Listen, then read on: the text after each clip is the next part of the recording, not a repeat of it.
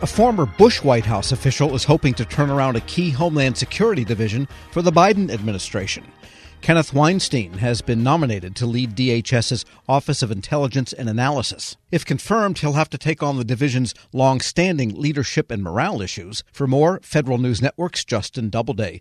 And Justin, Weinstein has had his nomination hearing. Tell us more about his background and what he's stepping into here, should he get nominated. Sure. So Kenneth Weinstein is a former federal prosecutor. He served in the Bush administration at the FBI and then at the Justice Department, and then finally as President Bush's Homeland Security advisor in the final year of his term. And he's been out of government since then, but now he's hoping to rejoin the administration to lead the Office of Intelligence and Analysis at DHS. And that office is poised to play a pretty big role in the Biden administration's strategy for countering domestic terrorism. INA is able to kind of interface with domestic law enforcement and gather intelligence from them in open source areas and piece together the different pieces of domestic terrorism plots and things of that nature. But a big question for lawmakers is how INA fits in with other organizations, especially the FBI, which of course leads investigations into domestic terrorism. And Weinstein pointed out during his confirmation hearing before the Senate Intelligence Committee that the FBI typically needs a reason to be investigating domestic terrorism. INA is able to do open source intelligence and kind of just look across the breadth of different things that are happening in the country without a specific investigation. INA plays a critical role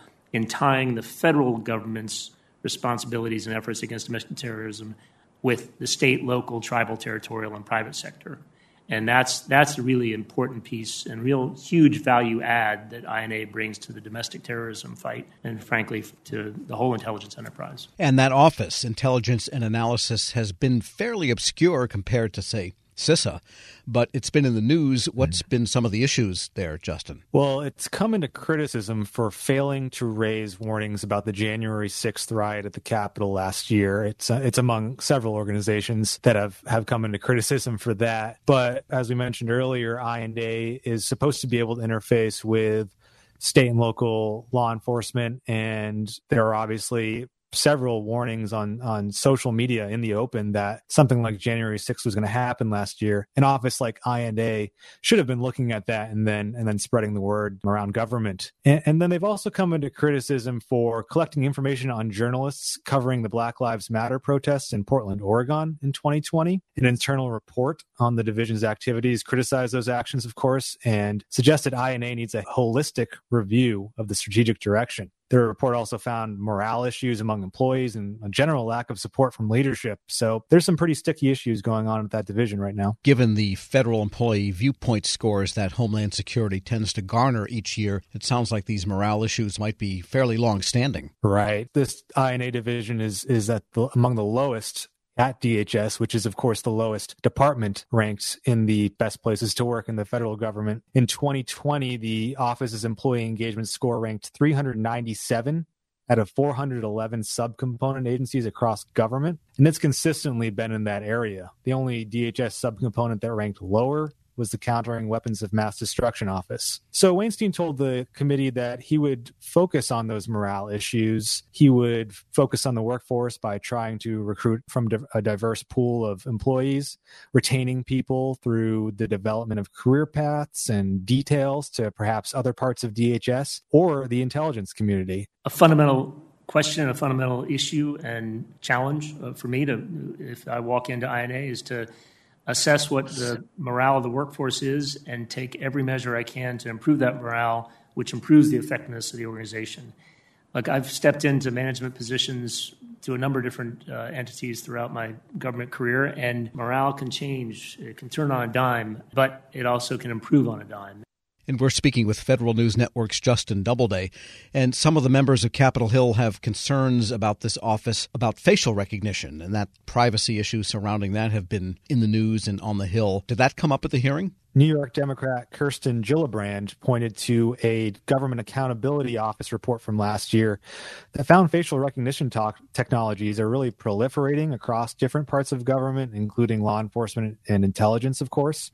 And she asked Weinstein to commit to providing a full and accurate accounting of INA's collection, retention, and exploitation of information derived from the use of facial recognition. And she also wants him to include a list of all contracts and subcontractors used by INA if he's confirmed.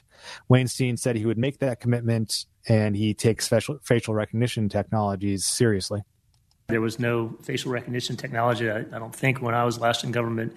But just reading about it, I've heard about the concerns about biases in the technology, and then the just general concerns. Whenever you have a powerful new technology being used for intelligence purposes, it needs to be very carefully vetted. It needs to be subject to careful constraints and safeguards and guidance.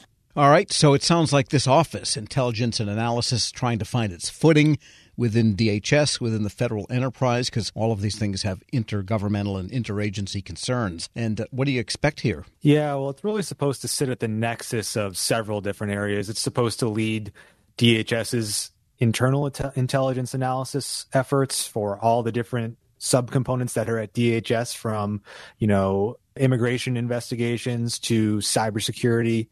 And then it's also supposed to be a member of the intelligence community as well. It's one of the youngest members of the intelligence community. So it's faced some questions about how it stacks up against other intelligence agencies. And Weinstein said that he would assess whether INA's analytical production is essentially up to snuff with the needs of its partners and customers, and is up to par with the other intelligence community agencies. He's got pretty broad support from lawmakers, and so it seems as if he's kind of on a glide path to confirmation. Senate Select Committee on Intelligence Chairman Mark Warner, Democrat from Virginia, endorsed Weinstein's nomination at the end of the hearing, and he also previewed the challenges ahead for the office. I personally look forward to supporting you. I think you have absolutely the right experience at this moment in time for a part of the IC and law enforcement that I kind of understand its role, but candidly still don't fully understand. All right, and that's Senator Mark Warner, who actually understands these issues better than he lets on from my interviews with him. So right. It looks like then that Weinstein is, as you mentioned, on that glide path to confirmation. So that'll be a fairly important hole plugged in the Biden administration. Yeah, it's a big one. They've been kind of slow out of the gate to get a lot of these officials confirmed, especially at agencies like DHS, but this would fill a pretty big hole in their domestic terrorism strategy that we talked about earlier. This INA office is supposed to play a key role there. Federal News Network's Justin Doubleday. Thanks so much. Thanks, Tom. And check out his story at federalnewsnetwork.com. This episode is brought to you by Zelle. Whenever you're sending money through an app or online, it's important to do it safely.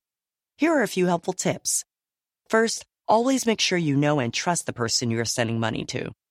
Second, confirm you have entered their contact details correctly. And finally, if you don't trust the person or your recipient is rushing you to send money right away, think twice before sending money through an app or online. Grab a 30-day free trial of Live by Live Plus, and you'll get unlimited skips, commercial-free music, and all of the podcasts and live streaming events you can handle. Visit livexlive.com/podcast1 to learn more and start your free trial.